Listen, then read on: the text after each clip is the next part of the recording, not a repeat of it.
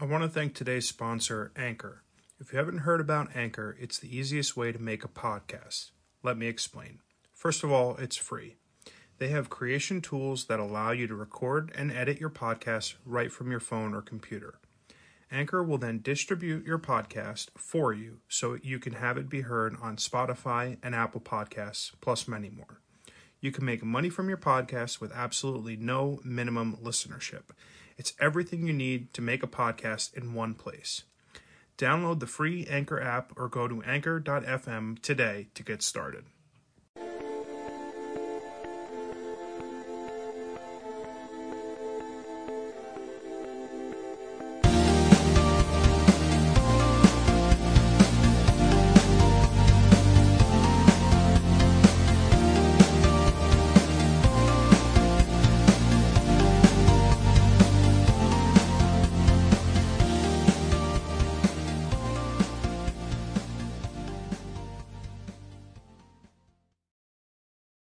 Welcome to the Wrong Advice Podcast. I'm your host, John Picciuto, and I'm extremely excited to have a good friend of mine, the spawn of Satan himself, Scott Modrzynski, on the episode today. Scott, how you doing, buddy?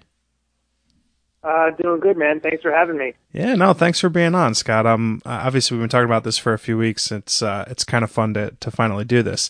Why don't you introduce yourself to the listeners real quick?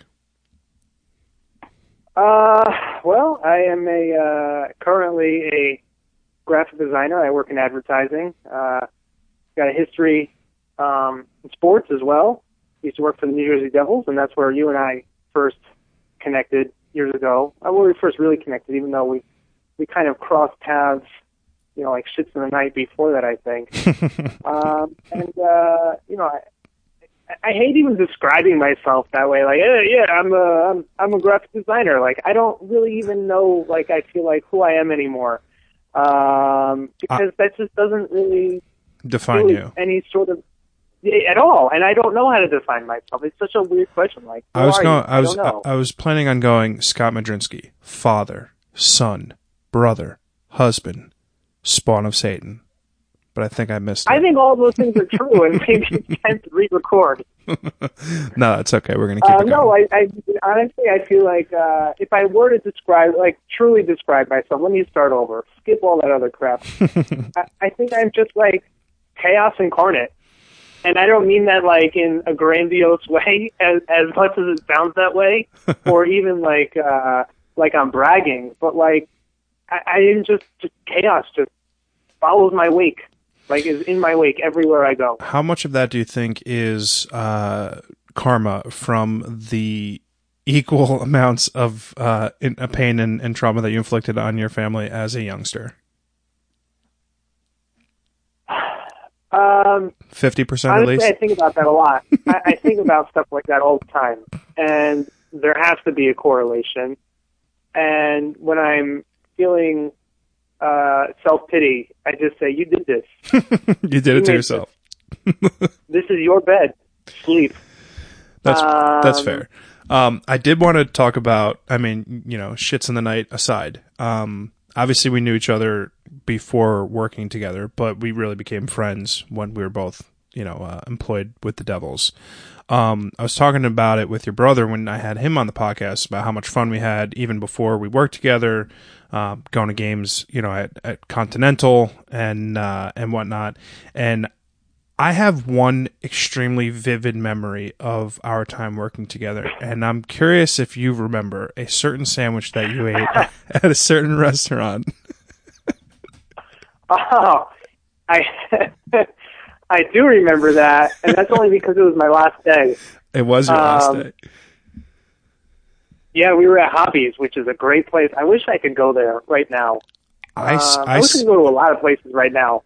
I set a reminder for myself over the weekend to get lunch at Hobbies because it's really the only chance I have to go, on the weekend. And I didn't do it, but it's glaring at me on my phone. I haven't marked it as completed, and I didn't delete it yet because it's something that I really both of us. Yeah.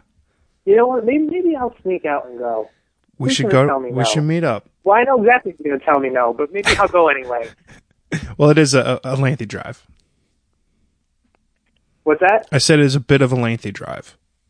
Yeah, it's a hike. It's a hike now for me. I mean, everything is tough. I mean, that to me, I think is part of my.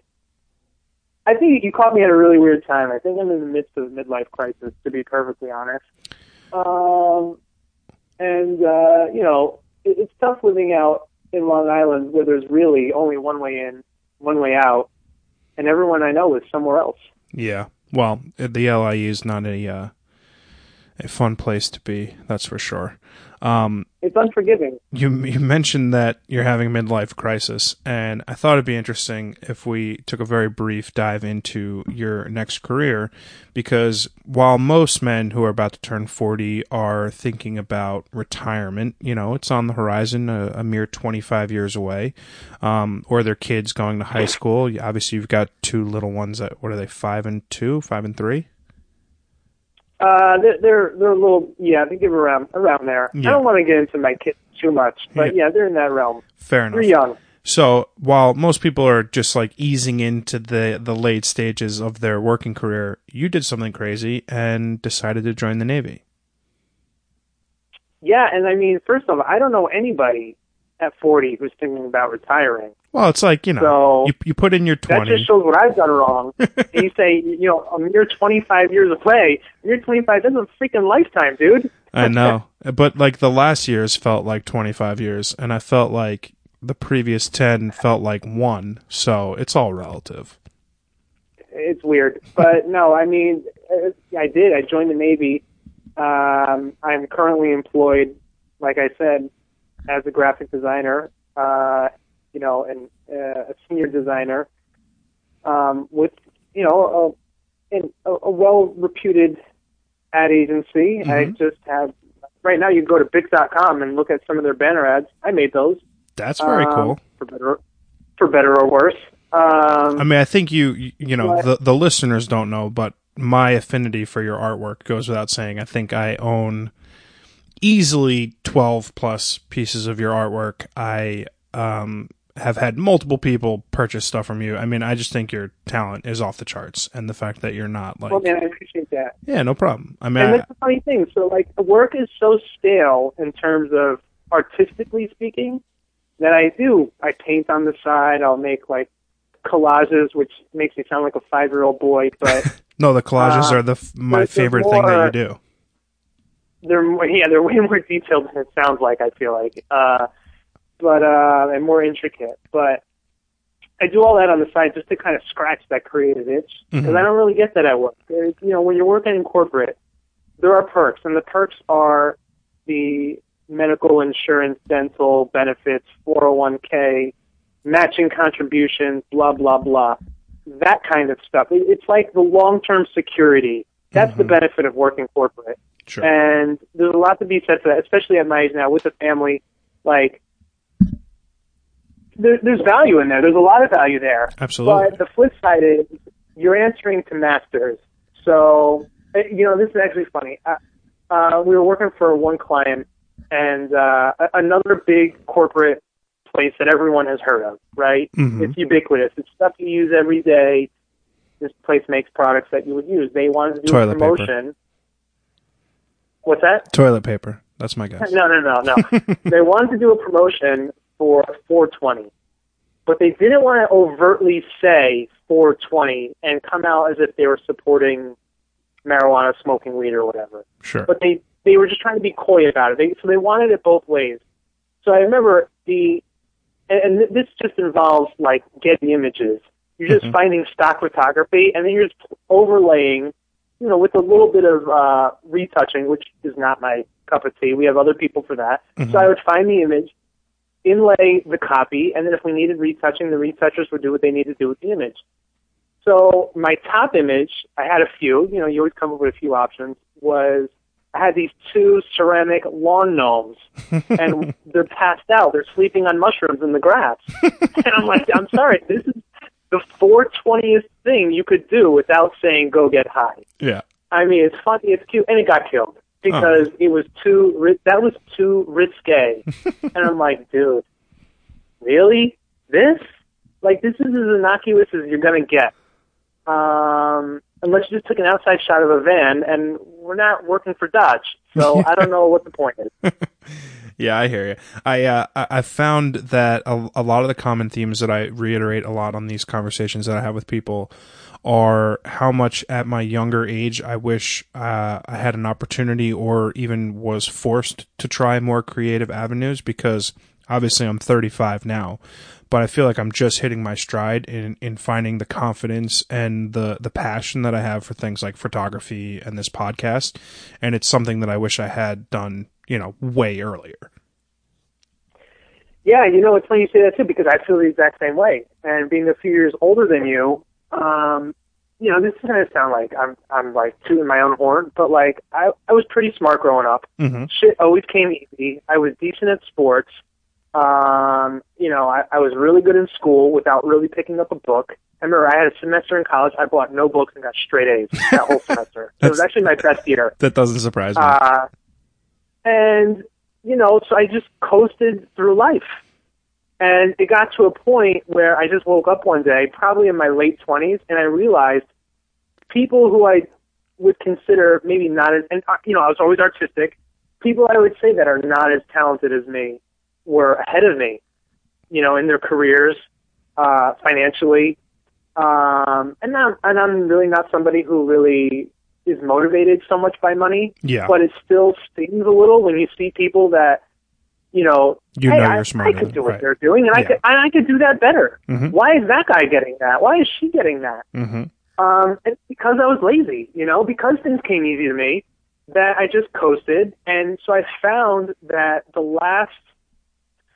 honestly now, it's probably close to 10 years now, I really kind of doubled down and like kind of tried to play catch up. Mm-hmm. And like you say, doing the things that I should have been doing 10, 15, 20 years ago, like I'm doing them now. And it started actually with, I don't know if you remember. Do you remember Fugos? Of course I remember Fugos. That was the next thing I was going to bring up, because the way that your brain works is, I mean, granted, yes, you're an intelligent person, but it is so unlike, or doesn't, it is so unlike any other person that I know in my life. And it starts with weird shit like Fugos, which is just such a harebrained idea. And for people who are listening have no idea what we're talking about, Scott literally spent hours and hours on a Saturday or a Sunday making sports logos out of food.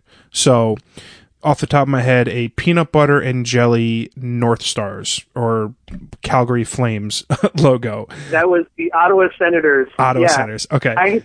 And for everybody listening, it was 16 slices of white bread arranged in a 4x4 square, and then basically painting on them as if they were the canvas this logo in peanut butter, grape jelly, and probably strawberry jelly or cherry, some red jelly, but probably strawberry. I'm gonna link that image in the show notes just to your portfolio so everyone can see it, because it is so detailed and so good and so bizarre. That one specifically was retweeted by the NHL themselves. I know. I remember you texting me when it happened. You're like, dude, the NHL just retweeted the Senators logo out of peanut butter and jelly. But that was a great project. I mean, I started with hockey, and I wanted to get all the teams, but some of them were harder than others. Like, I specifically remember I never did a Rangers one. Yeah, obviously. I tried. You did do a Flyers one. I tried. I did Flyers was one of the first ones I did, and that Flyers one actually, I think, was in Sports Illustrated. It was. Because that's the thing, these things got picked up, and it had its 15 minutes of internet fame, which translates into 3 minutes of somebody saying your name in real life, and that's it. It is, and I think you and I relate to that. Obviously, I had my 15 minutes of internet fame when I was writing for like Elite Daily back in the day, and I do have a bit of regret and or remorse that like I had a moment, and maybe you could agree with this. I had a moment that I felt like something special was on the cusp of happening, and maybe I didn't push hard enough, maybe I didn't try to reach out to enough people or really strike while the iron's hot. But 7-8 years later, there's nothing that came of that. Like, it was a cool 5 minutes. I got my 1 million likes. I got a bunch of different cool opportunities, but like nothing. Yeah, I don't know. I mean, for me, and this is the fun thing about art, especially, you know, visual media in general, is you never know when it's going to hit. Mm-hmm. And even if it hits, as, you know, like we say, Fugo got its 15 minutes, it hit and then it went away. Every now and then it comes back. And guess what? That's still in my portfolio 10 years later. There's a lot of stuff in 10 years that have come and gone from the portfolio, but that has remained. Mm-hmm. The press, I mean, there was legitimate mainstream press. Which Yeah. was so stupid. It was a slow news year. Honestly, in 2017, not getting anywhere. Fugos isn't going anywhere. No one cares. Yeah. Too funny. But in 2010, you know, hey, it's a simpler time. You know, that stuff, it never really goes away. So that's cool. I actually had an offer last year. I don't know if I've ever said this out loud to anybody. This was in March or April, so almost like a year to the day, from ESPN. No kidding. To create Fugos of all the NFL teams ahead of the schedule release, which I want to say was either early or mid-May. So there was like a 3, maybe 4 week turnaround. It was tight, and I've never done more than 3 of these in a single weekend. So to have to do 32, it came out to like doing like 1.5 a day every day, and that was tough. Number 2, it was mutually killed on both sides because that, again, early pandemic, we were having food shortages. Yeah. And I brought up the issue of food shortages, the very real at the time fear of what happens if I get coronavirus looking for freaking hash browns. You know, for an LA Rams logo or whatever. Yeah. And on the flip side is I was upfront. Every time I've made Fugos, all of the food gets eaten. I don't throw anything in the garbage. So 16 slices of white bread covered in peanut butter and jelly, I ate it all. Maybe not in one sitting, but I ate the whole damn thing. Yeah. Over-seasoned meat, like, you know, there's a Devil's logo with spaghetti and tomato sauce, and there's oregano all over the plate. Just so much oregano. Absolutely ruined the meal. But I ate the whole thing. Good for you. I like the dedication. So it doesn't get wasted. But the thing is, people don't really know that. And what were the optics going to be here? We're in a food shortage. We're in a pandemic, and you assholes are making shit out of food. You're making logos out of food, and you're throwing it away. Yeah. You know, it was going to look bad. So I think that was the right move. Like, you know, this isn't the right time. This isn't the right time. No. For both of those reasons, the timing, literally timing, and then the timing with the pandemic. I think that was the right move. But you never know when these things hit again. You know, like so again, that was, you know, 2020. This is now going on, you know, 8 years really since I had made my last Fugos. And these people just reached out of the blue, and it was unreal. It was cool. That is cool. You just never know. Again, with visual media, it never goes away. And the iron might have cooled, but it's never ice cold because it could always heat back up. I like that. Out of curiosity, I've always gotten the impression, and I could be completely wrong, that you are extraordinarily comfortable in your own skin. You don't give a flying fuck what anyone thinks about you. And I don't know if you're good at hiding insecurities or you just are that way. Where do you get that confidence? Where do you come up with the I don't give a fuck attitude, but like you've maintained that for the 20 plus years that I've known you? I don't know if I don't really care. It's not that I don't give a fuck. It's that, and I've recently, I think maybe it's kind of settling in and settling down and getting older and maybe a little more mature. I've kind of backed off a little bit on that because a lot of it is, let's say we're all in a room, right? There's like 10 people in a room. Everybody hates the 10th person. And they don't want them there. They're annoying. They smell bad. They have bad breath. Whatever it may be. Nobody wants to say anything.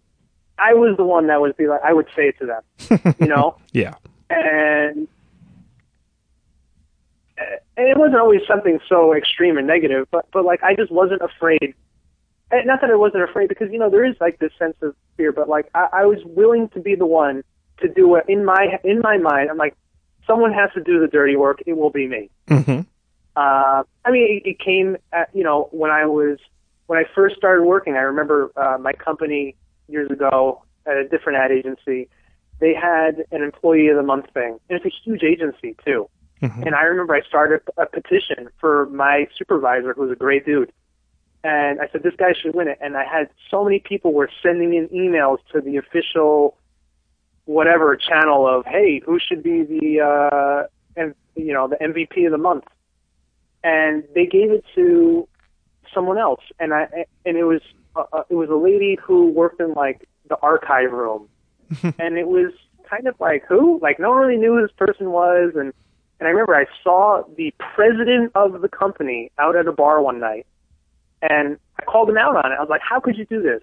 And, like, I wasn't even drunk or anything stupid like that. I was just, like, brazen. I'm like, how could you do this? Like, why would you do this? Like, blah, blah, blah. And, like, he was very gracious with his time, and he gave me his explanation, which I didn't agree with at the time.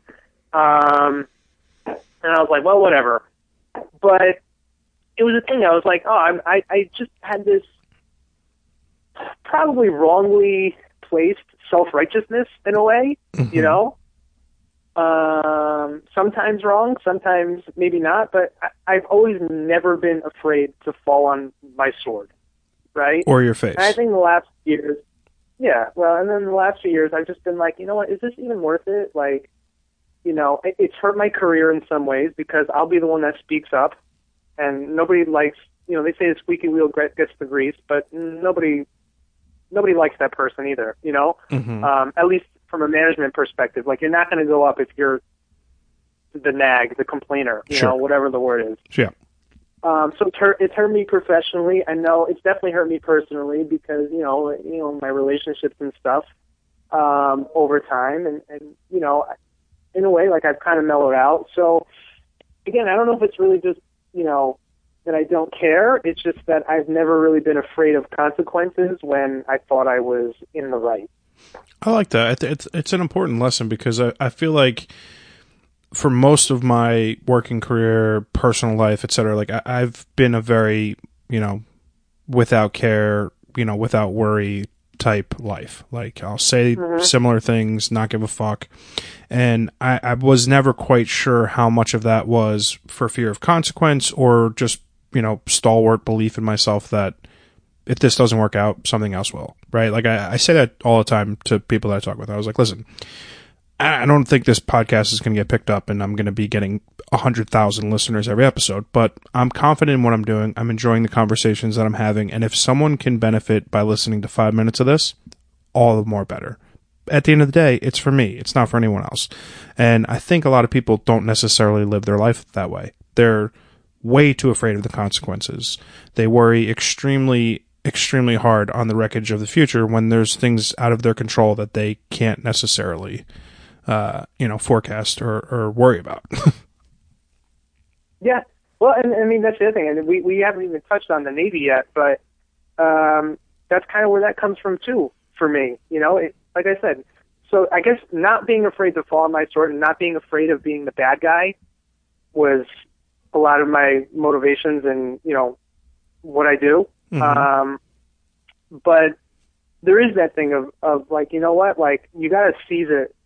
You just got to take the day by the balls, I guess, you know? Yeah. And, you know, with the Navy specifically, this was a thing that, and I'm only going into the reserves.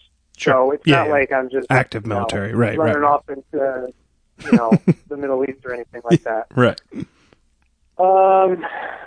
You know, it's a thing that's been kind of on my mind for a few years, and it was never the right time. I hate to interrupt you. I remember vividly having a conversation with you at like Francesca's or something at lunch when we were working at the Devils or McWhorter's or something, and you were like, I just want to fucking quit and join the Navy. And I'm like, dude, what? Like, we're at war with Iraq. What the fuck are you talking about? You want to quit your job and join the Navy? So I wasn't super shocked when you told me. And plus, like, you've also always been a super fit guy. Like, how many marathons and how many states did you run? I mean, it was something like crazy, like 10 marathons in 10 states or something. I was 9. It was 9 marathons in as many states. Yeah. I was on my 10th before my daughter was born, and I was injured, and so I think she was really sick that weekend, and so I skipped it. And it was close, too. It was in Hartford, Connecticut, and I ended up bailing on it, and I've never run one since. Well, that's 9 more than I've ever run, so. But my goal was to do one in every state, and my IT band has never really healed up from when I got injured in the last one right before she was born. Mm-hmm. And that was in Minneapolis.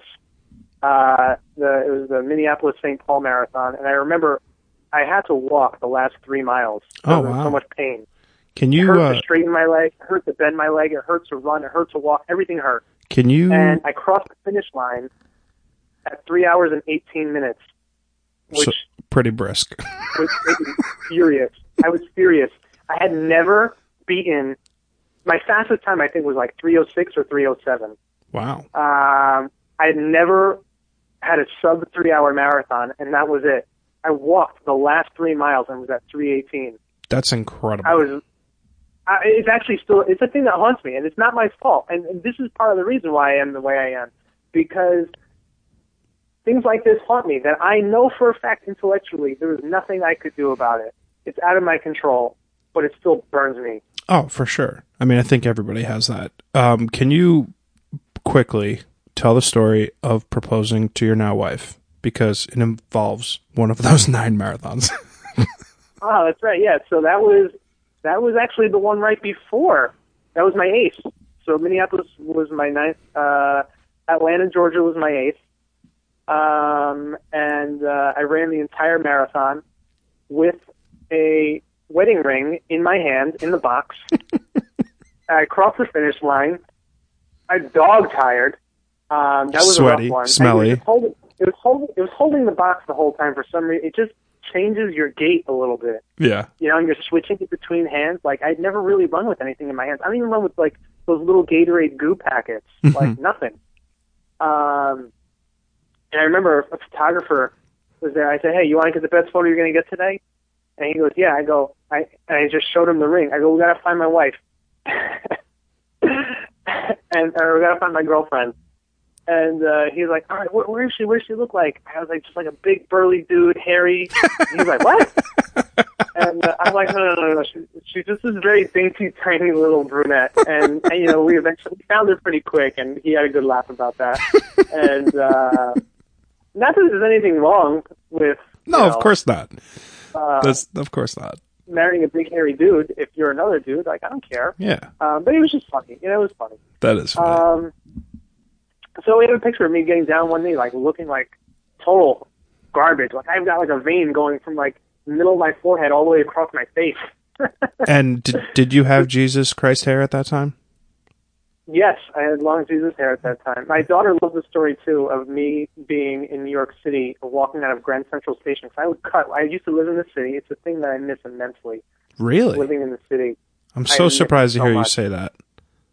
I'm not a suburbs guy, dude. I don't like the suburbs. I am much more of a city person.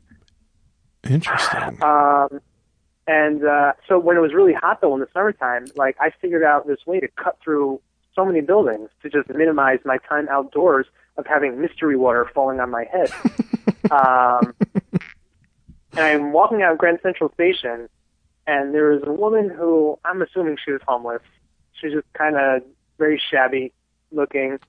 And I see her in the distance, like maybe 20 feet away from me, in front of me. And we're just locked eyes. We're just staring at each other. And, you know, my hair is long, and I've kind of got like a scraggly goatee kind of thing, just unshaven. And she looks at me, and as I get closer, her eyes get like real wide. And and she goes, "Get away from me, you damn werewolf!" Screams it at the top of her lungs. I mean, it takes a lot, I think, for Manhattan to stop and turn around. This was not one of those. No one stopped and turned around. It was just me and her. Oh, my God. I thought she was going to scream, Jesus.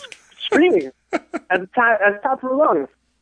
Get away from me, you damn werewolf. But my daughter loves hearing that story. So every time I go near her and she doesn't want to be by me, in this cute little girl voice says, "Get away from me, you damn werewolf." She is so adorable. I think you, more so than any other friend of mine, has like the craziest stories, like that exact story. I feel like so many times you tell me shit that I'm just like, dude, that's just not true. Like, that's not a real story. You're a creative guy. You completely made that up. What's like the one thing that you think is the craziest thing that's ever happened to you?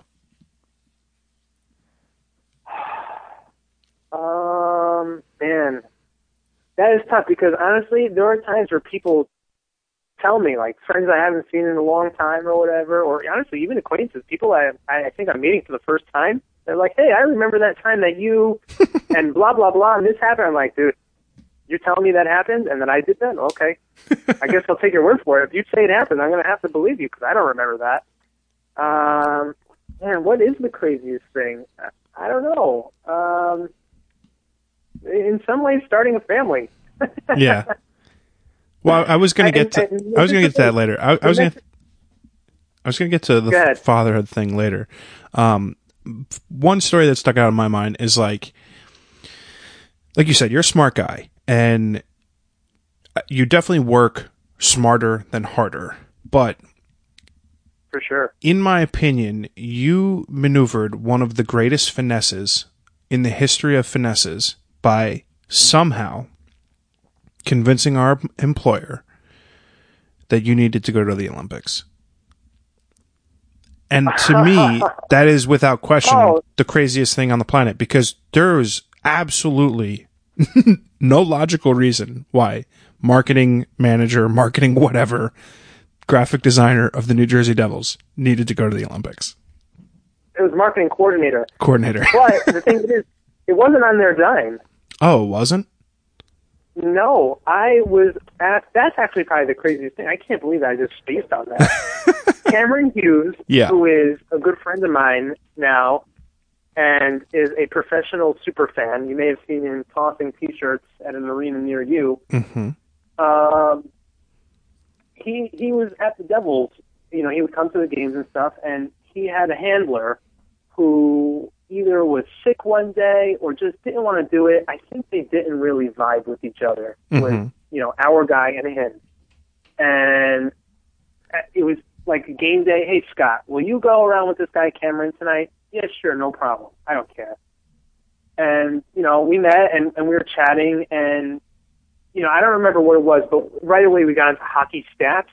And I think that this guy, being a Canadian and a diehard hockey fan, saw that I wasn't just some kid working at a hockey team in New Jersey. I was a hockey fan who happened to work at the hockey team in New Jersey. Right.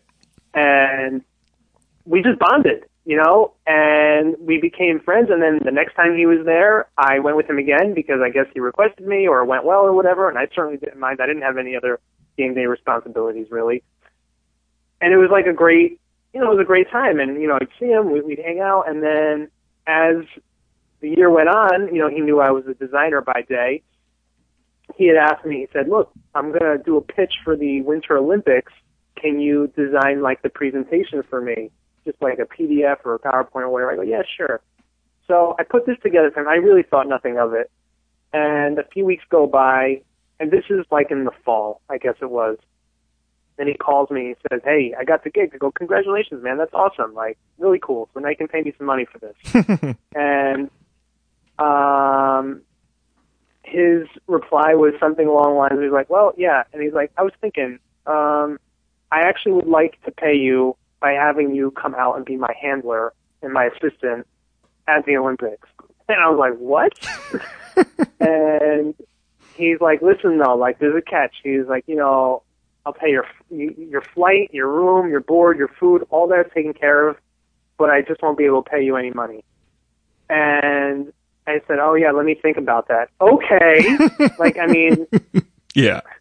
Like, right, that's a bad deal? Come on. So I take it back. It wasn't a finesse. It was just pure dumb luck. Well, the finesse was actually the Devils were only going to let me go initially because I had a couple of vacation days. Mm-hmm. And like, well, you take your vacation days, but you got to come back after that. And it ended up being like, well, I'm going to go to Vancouver on Saturday and come back on Tuesday. Yeah, right. And I don't think the men's games even started. It was the women's games started right away, but the men's games started later that week. Right. And I was like, that's crazy. I'm like, there's nothing even going on here because all our players are in the Olympics. Yeah, right. and I remember it was, you know, it was a source of contention. I was really annoyed, and like I was going to quit over that. I really was. I remember. I was like, I'm going. Like I go, I don't care. I'm going. Like, this is ridiculous that they're going to take this opportunity away from me because I don't know if it was like people were upset or jealous or whatever that, you know, I was the one going or well, because there really was nothing going on. And I actually remember someone said to me, like, well, we got to gear up for the playoffs and we got to get ready for the playoffs. And I said that was, I called it out. I was like, it's bullshit because it's February and I agree. Gearing up for the playoffs and getting prepped for that would be not the worst idea in the world, but we haven't done that in the 3 years I've been here, so don't even pretend that we're doing that this week. Yeah, right. In February. You know, like that was just such a bogus thing for me. And that's the thing where it's like I am not afraid to stand up for myself and fall on my sword. And like I say, I'm not afraid to be the bad guy. And that's one of those times that I don't even look back and say, maybe I should have held back a little. I'm glad I stood my ground there, you know? Oh, I completely agree. And then ultimately, you know, it got higher up, and they said, look, we're going to let you go, but you're going to work for us while you're there too, so send us pictures and this stuff. And I said, okay, that's fine. And that's how that worked out. So the team got some, I guess, a little bit of exclusive content, and, you know, it was, like, honestly, the best time ever. I bid a gold medal. I know. A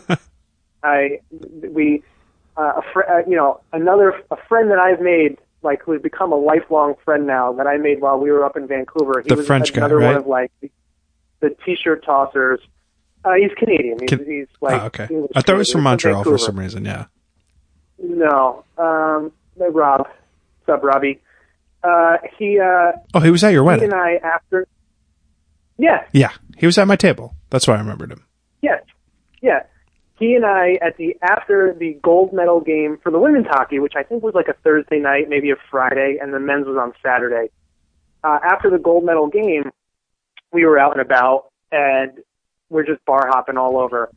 And then we found the bar that the Canadian women hockey team were hanging out in. And he was like, let's try and get in. And I remember it was, I can't remember her name. I want to say it's Haley Wickenheiser. Is that her name? It sounds familiar. She was like the MVP, like the best player of at that time for women's hockey. She was outside with a couple of the other women, and they were just kind of going back in. And Rob catches the door where it's like 3 finger lengths away from closing, and he looks at me with like this, oh, we're in, and we just walked right in. And we just hung out, and it was awesome. Like, we're wearing the gold medals, we're kissing the gold medals, we're biting the gold medals. I mean, that was a great time. It was a great time. I mean, yeah. I mean, I had FOMO. We were coworkers, and you were in Vancouver, and I was in New Jersey. The other crazy thing that I'm surprised you didn't mention was, of the 2 people on the podcast tonight, one of the 2 of us have worked on a legitimate Hollywood movie, and it's not me. And I don't know if you want to talk about it, but again, yeah, why not? We can. I'm game. I was so sure when we became friends. You know, we worked together before really being friends, and whatever. You know, your brother's one of my best friends, and then our friendship started as coworkers. I was confident that for some reason you stepped in shit more than any other human being on planet Earth. It's probably true. It is true. I mean, it's just true, and to that extent, I need the backstory and the retelling of how you ended up working on a fucking Kevin Smith movie. Well, this also ties back into the Devils.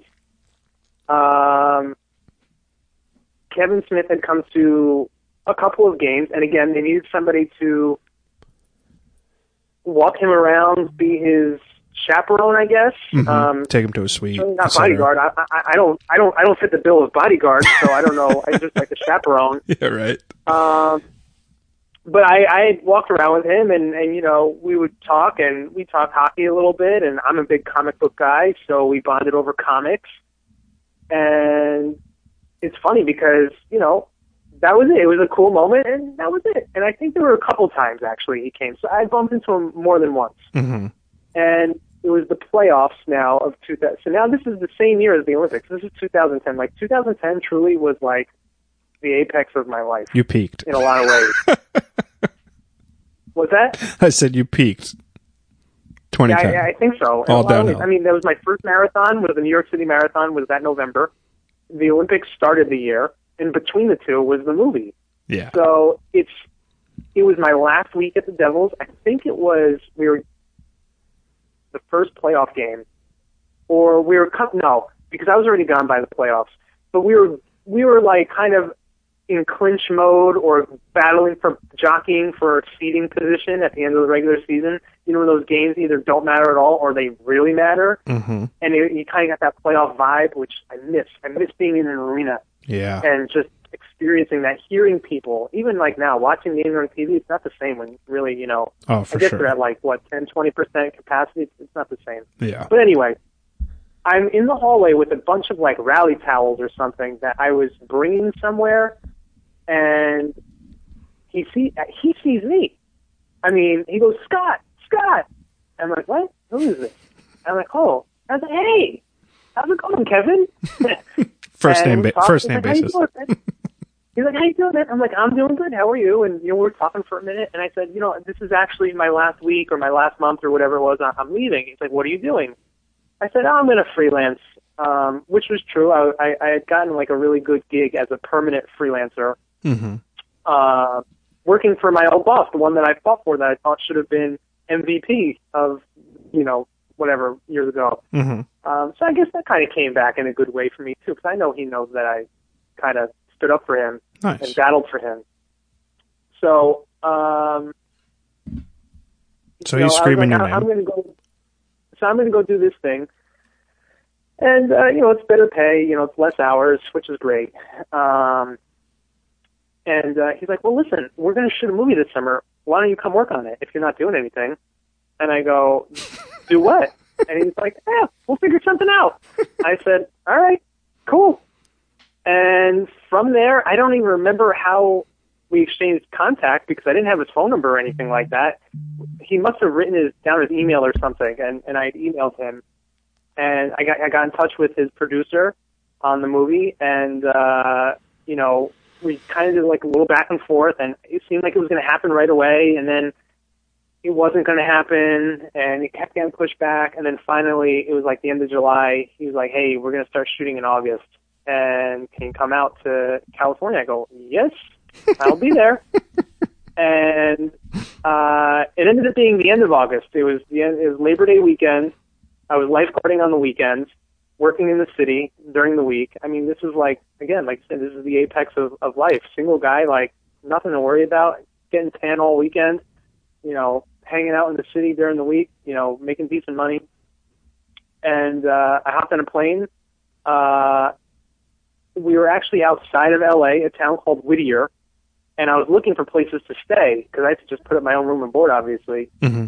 And everywhere was super expensive. So I ended up finding on Craigslist, a woman says she's looking for a roommate. I say, great. 2 days before I'm supposed to leave, she, I think, shot me an email maybe a call. I don't remember. Probably an email, though. It says, hey, look, sorry, there's been a change of plans. I'm pregnant. I'm not going to be looking to have a roommate. I'm setting up the other room for the baby. And I said, I'm only going to be there for a few months. Your baby's not going to be there, like, for 9. We have time. Like, I need a place to stay. Like, I don't know what you want me to do. You're telling me this. I'm supposed to come out in 2 days. Like, yeah. I literally, the plan I had known, I was only going to be there for 2 months. I was going to be there for September and October, possibly early November, but I was going to figure something out. Mm-hmm. So she's like, well, my parents live down the road. You could stay with them. I'm like, what? So, I mean, I'm in a rock and a hard place. Like, all right, so I'm staying with this family. So they were this Armenian family. The wife was a fortune teller. Oh, my God. The father was a trucker. Now, this was 2010, so coming out of the recession, he lost his trucking job, and so he's been out of work for 2 years. He spoke no English. My new sister's name was Louisa, because she still lived there. And there was a brother, and I was staying in the brother's room. And I said, well, where is the brother? Well, he's in jail. Oh, okay. You don't have to tell me why. And I didn't even finish saying you don't have to tell me why. He was in a gang. Oh, great. All right, well, thanks for telling me that. I'm sleeping in the twin bed of a convicted felon. I never hear this story. All his baseball trophies on the wall of his blue room. And one bloody bat in the corner. and they had this evil Dalmatian who was called Spot. They were not very creative. And this dog was blind. Oh. And I had to sneak around him every time I came home because he was always locked in the garage, and the garage was always open, and he just had like a chain on him or whatever. Ooh. And he would just get up and just start like looking for blood. So I had to like go, and my room was literally on the other side of the garage, and a lot of times I didn't want to see my Armenian dad as I walked through the house, so I was just trying to sneak into the garage. But then I had to avoid getting bitten by this evil blind dog. Oh, man, it was wild. I remember my mom read me my tea leaves one time. I still have it written down, but I don't remember where it is. I should probably check that out because I don't remember what came true and what didn't. But it was cool. You know, she kept telling me that I was going to keep working for somebody named LL. Their initials were LL, which I thought was very weird because we both know who LL is. But you did work for LL. I did, and I've done some stuff for them recently, too. So I don't know if maybe there's just like an eternal connection there or not. I don't know. That's pretty cool. We'll jump off air and I'll tell you my favorite LL story because it is just one of the best. You were there, but yeah, we will rehash that offline. I absolutely adore Kevin Smith. He's a New Jersey treasure. He's just one of the coolest fucking guys. He's got such a great positive outlook on life, and I find it incredibly odd / unique that you were a part of what could only be classified as one of the most bizarre movies ever made. So the film was Red State, and honestly, I'm a brutally honest person, right? You know this. Yeah. I like that movie. No, you don't. And it's not because I was there. No, you don't. I do. What is? I give him so much credit. Give me one redeeming quality about that film. Any. He stretched really far out of his comfort zone, and he tried something new. Yeah, I mean, like I said, I'm a gigantic Kevin Smith fan. I fucking love the guy. If I could get him on the podcast, my life. Great cast. Yeah, it's got a great cast. The story was so bad. I think some of that may come down to editing. Again, and maybe I am a little more biased than I want to admit here because, I'd seen the script like weeks in advance. I'd read all the rewrites. I actually have, they call them dailies. Mm-hmm. They're like little mini scripts that you get every day, and they'll have all the rewrites on there. I have so many of those. That's cool. In a folder somewhere. It is cool. It's like a cool little keepsake. For sure. So all these different things. I remember, just the surreal moment of standing at catering, talking about the half-life of a Twinkie with Kevin Pollak. This is what I'm saying. Like, for so much of our friendship, I've just seen you as this human being that just things were just dropped into your lap and just like hilarious, unbelievable, blind, dumb luck. But listen, so this is where I said earlier, this all ties back, and I said two things, that I'm going through a midlife crisis and that I feel like I'm behind the eight ball, and because things came too easy. These things you're right, these things really did fall into my lap, undeservingly so. Like, I would just walk down the street and like be like, hey, I like that guy. I don't know about. Let's have him look up to me. I want to unpack that for a second. Yeah. I don't necessarily think undeservingly so. Like, when you were put in these situations, you performed, you worked hard, you busted your ass. Like, it's not like you just took these opportunities to, rest on your laurels and do nothing when you got there and just fuck around. Like, you worked in all those situations. So that is true. While the opportunity did drop out of thin air into your lap, you made the most of those opportunities. Yeah, I did. And it's funny, like, working on the movie, like, I had a whole career lined up. And I just, like, I remember the props master wanted me to come work for him. Mm-hmm. And he wanted me to go to Mississippi on some other movie. And I didn't want to do it because I was making so much money freelancing at my advertising job in New York that it wasn't worth it to me. Sure. And same thing, the assistant director wanted me to be under his wing. He's like, you started as a PA, production assistant, and then I don't remember what the pecking order was, but he's like, eventually you do this. And I remember just politely saying, like, Mark, I really appreciate that. I don't think this is for me. And he said something along the lines of, all the smart people get out of here. It's very honest. Which, was flattering. But, like, it really, like, honestly, Hollywood sounds super glamorous. For me personally, it was too slow. It was so much hurry up and wait. Mm-hmm. It was, you do your one specialized task, because, again, super unionized, so you're not allowed to do anything outside of your purview. Right. So my job is to just pick up this cup. I'm going to pick up this cup, and that's it. Right. I can't pick up your plate. I can't touch the fork. And so how hard is that? It's a very simple job. I do that one thing, and now I sit around for an hour, and I wait for someone to tell me to do something again. And you can't go anywhere because you have to stay there. It got to a point where, like, I would bring a book with me in my pocket, like, like my cargo shorts or whatever, and I'd just sit there and I'd read a book. Because these were long days. They're like 12, 13-hour days sometimes.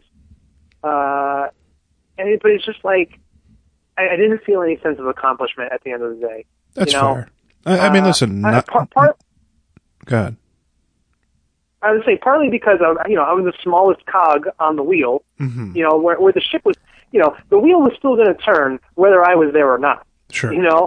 But at the same time, I was just like, I don't know, this just isn't for me. And I'm glad that I got that out of my system, because it's something I really thought in my head, as a lot of people do, I think, that they want to go there, they want to do that, they want to do that kind of stuff, they want to work in Hollywood. Sure. Like, man, this is just a little dull. Well, it's nice. It's good. So I'm super grateful for the experience, but that was it.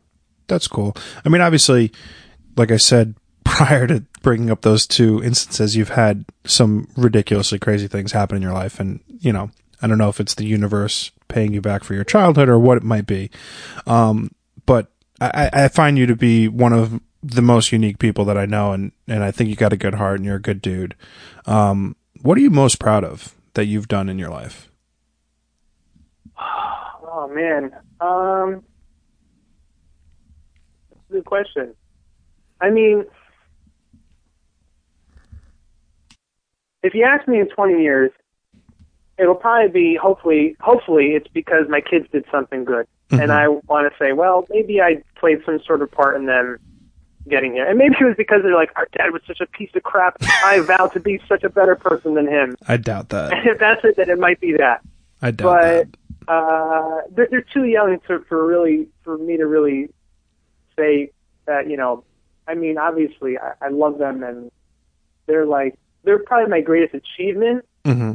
And they're my greatest contribution, right? Mm-hmm. That's what it is. But I also had very little to do with that. Most of that is my wife's work. Sure. Literally and figuratively, I mean, the whole process. I made a donation, and then I just peaced out for a little bit. I made a donation. So I can't even really lay claim to that. Fair. But there are a few things, so I'm not afraid to push myself to crazy boundaries. Again, I'm 39 years old. I cannot wait to go to boot camp to see how I stack up against these literal kids. Mm-hmm. Who could be my children, age-wise, like 20 years younger than me, and I want to see what happens. So are you most proud of taking a big risk in your life? I mean, that's more of like a general theme. Mm-hmm. And this would be a specific example of that. Another one would be, I bought a house when I was probably too early to buy a house, technically, and like mature-wise. I wasn't ready to settle down, and I thought I was just because society said this is what you do, Yep. Or just growing up in a time where it was like, okay, high school sweetheart or college sweetheart, whatever it is, you meet a girl, you get a job, you settle down, you start a family. I wasn't in that space at all, but I thought because I was in my mid-20s that that's what you did. 100%. And so that's what I started doing, and it blew up in my face. Thank God it did. I was dating a girl who, honestly, I didn't even treat that well. And she broke up with me, and she should have, and I would have. And, it sent me kind of down to a funk. But we were supposed to move into this house together. We never did it. Now I'm stuck with the house. I was the one who put the bill. So I rented it out, and that's when I moved into the city. And now fast forward to, I've now left the city to go work on this movie. I came back for a few months, and now the idea is in my head, well, I was not in the city, and my house was rented, and I was actually doing better off that way because I wasn't paying rent. Because I was only paying this Armenian family like $200. And I'm not going to find that same situation here, but maybe I don't need that. Sure. So I ended up giving up my apartment outright because I was just subletting it at the time to someone else. And I just chose to be homeless. And I would go to the gym every morning and work out. I had a huge bag of clothes that I just left, and I had this massive 5-drawer filing cabinet at work that I took all the files out and I threw them away.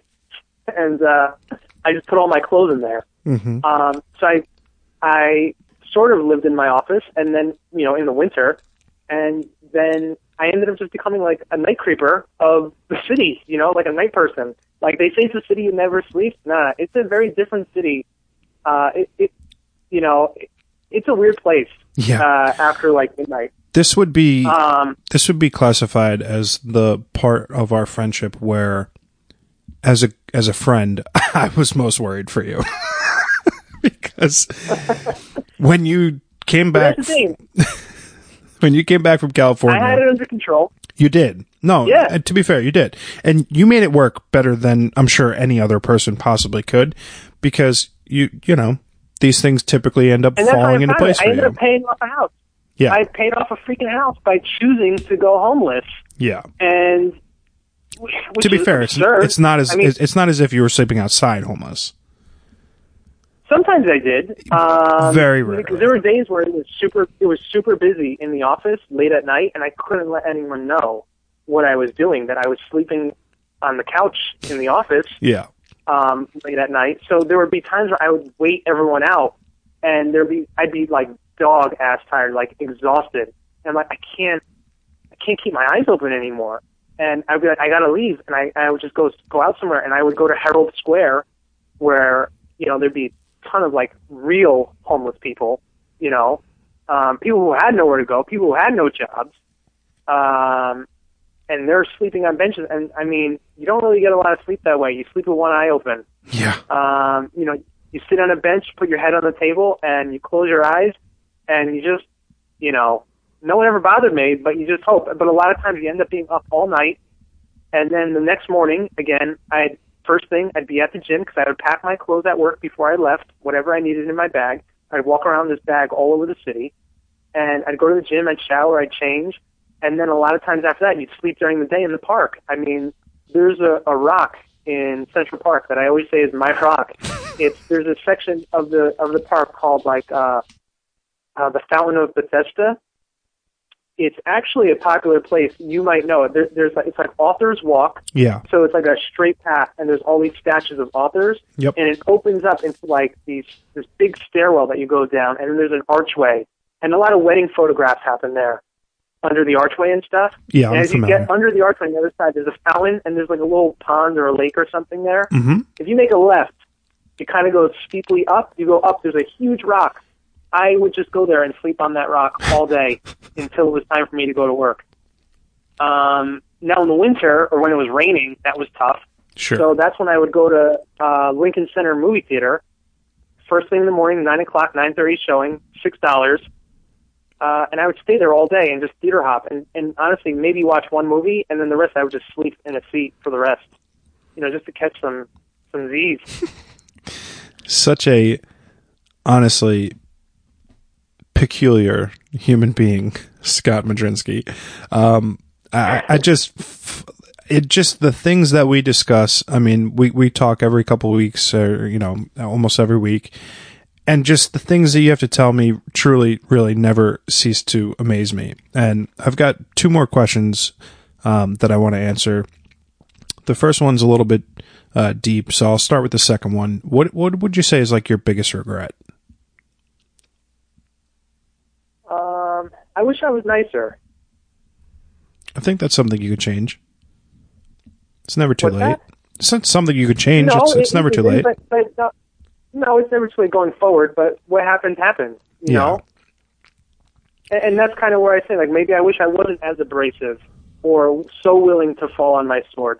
I can relate to that. I think a lot of times, I don't know if I regret not caring as much about things, but I do wish that my feelings or lack thereof didn't impact people the way that they did in my past. And it's something that I consciously work on moving forward. Being a nicer, more wholesome, but better version of myself.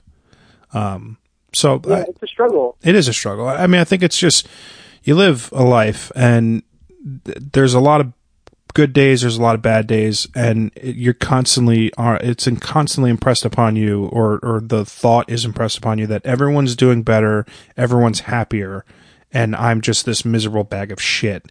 So it's easy to be a dick. It's easy to be a prick. And I think as I get older, I try to do that a lot less. I try to catch myself in the moments where I'm getting aggravated, where I'm getting angry over something that is so small.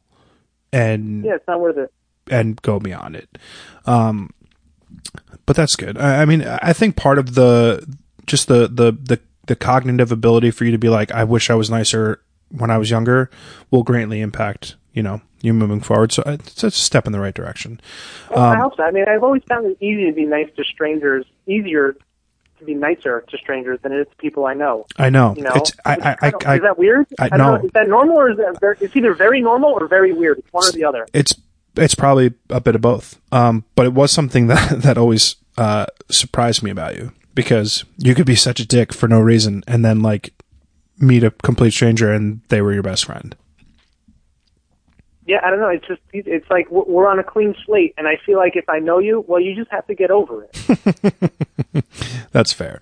Because we're so close. Like, I really think this. Like, and other people don't think this, and the people close to me don't think this. And I think that's the thing that I've started to learn, and I need to adapt to that. Where it's like, if I tell you to go fuck off, well, maybe you're not going to get over it. Maybe that's really going to hurt you. And I just shouldn't have said that. I shouldn't say fuck off, and then, in a few days everything's going to be cool again. Yeah. Maybe I should just not do that in the first place. It's a good thought process. It's definitely a good thought process moving forward, for sure. Obviously we've been on the line for about an hour now, and I want to try to wrap things up shortly. And this is the most loaded question that I have, but I'm just genuinely curious as to whether you have a extremely morbid outlook on an afterlife or a positive one. So my question is, what do you think happens when we die? I don't know. Well, I know you don't know. I don't even know what I think, though, to be honest. Like, there's that wish fulfillment center of your brain, your body, your heart, whatever, that when I die, what I hope happens, I hope that I am somehow cognizant and aware of all the great moments of my life simultaneously. Hanging out with my son while he's playing with Legos. And honestly, not even hanging out with him, watching him. That he doesn't know that I'm watching, and watching him play. Drawing with my daughter, the Stanley Cups with my dad. random Christmas mornings that I could tell you everything that I got that day. My mom taking me to the doctor. Weird stuff. And especially like when I was very young, both my parents were at work. My grandmother, who lived with me most of my life, was also working, and I stayed all day with my grandfather. Mm-hmm. Those are times that I have just like snippets of memories. Yeah. And what I would love to have happen is to just have all of that flooding at the same time, simultaneously, while me and him are together again, and I'm 3 years old forever. I got to be honest, Scott. That was an incredibly beautiful thing that you just said, and I got to give you credit for that. That was very touching. That was nice. Oh, well, I'm glad. I like that. This has been a tremendous conversation, as most of ours are. I'd like to wrap things up at the end of every episode, giving everyone a recommendation for something. Could be a book, could be a podcast, a movie, a TV show, a comic book, literally whatever comes to mind. Could be a food item at the food store. What's one recommendation you have for the listeners today?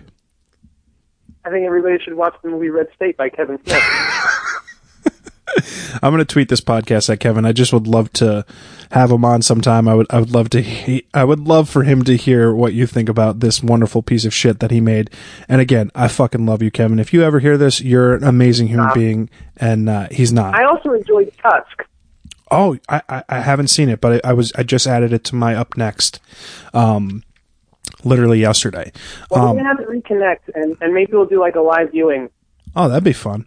My recommendation is going to be a movie that I would like you to watch.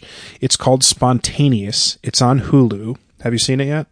I don't have Hulu. Okay, I'll give you my password. Send me the password. Yeah, I'll give you my password. It is very endearing, very fucking bizarre, but definitely worth the 2-ish hours that it goes on. And the only thing that I will tell you about the movie, and the entire movie I loved, but within the first 30 some odd seconds of the film, a high school student spontaneously combusts. Oh. And the premise is just so ridiculous, but it works in such a bizarre, heartwarming way that I hope everyone sees it. I hope whoever wrote it, whoever directed it, produced it, whatever, I hope they get a ton of positive feedback, because it was so weird, but so good. Can I change my answer now? Sure. I mean, definitely watch Red State, but definitely watch Tammy and the T-Rex on Amazon Prime. I have no idea what that is. In the first 5 minutes, Paul Walker and some goon in the mullet get into a dick-squeezing fight. Is that your favorite movie? This week. Scott Modrzynski, ladies and gentlemen, I'm going to link your Instagram below. Obviously, you won't be posting much, coming soon. I'll link the website for your portfolio. Dude, you're one of my good friends. I love you. I wish you nothing but happiness and success. And thank you so much for joining me today. You're a good boy. Thanks, Scott. All right, man. I love you too. Be well, buddy. Thank you.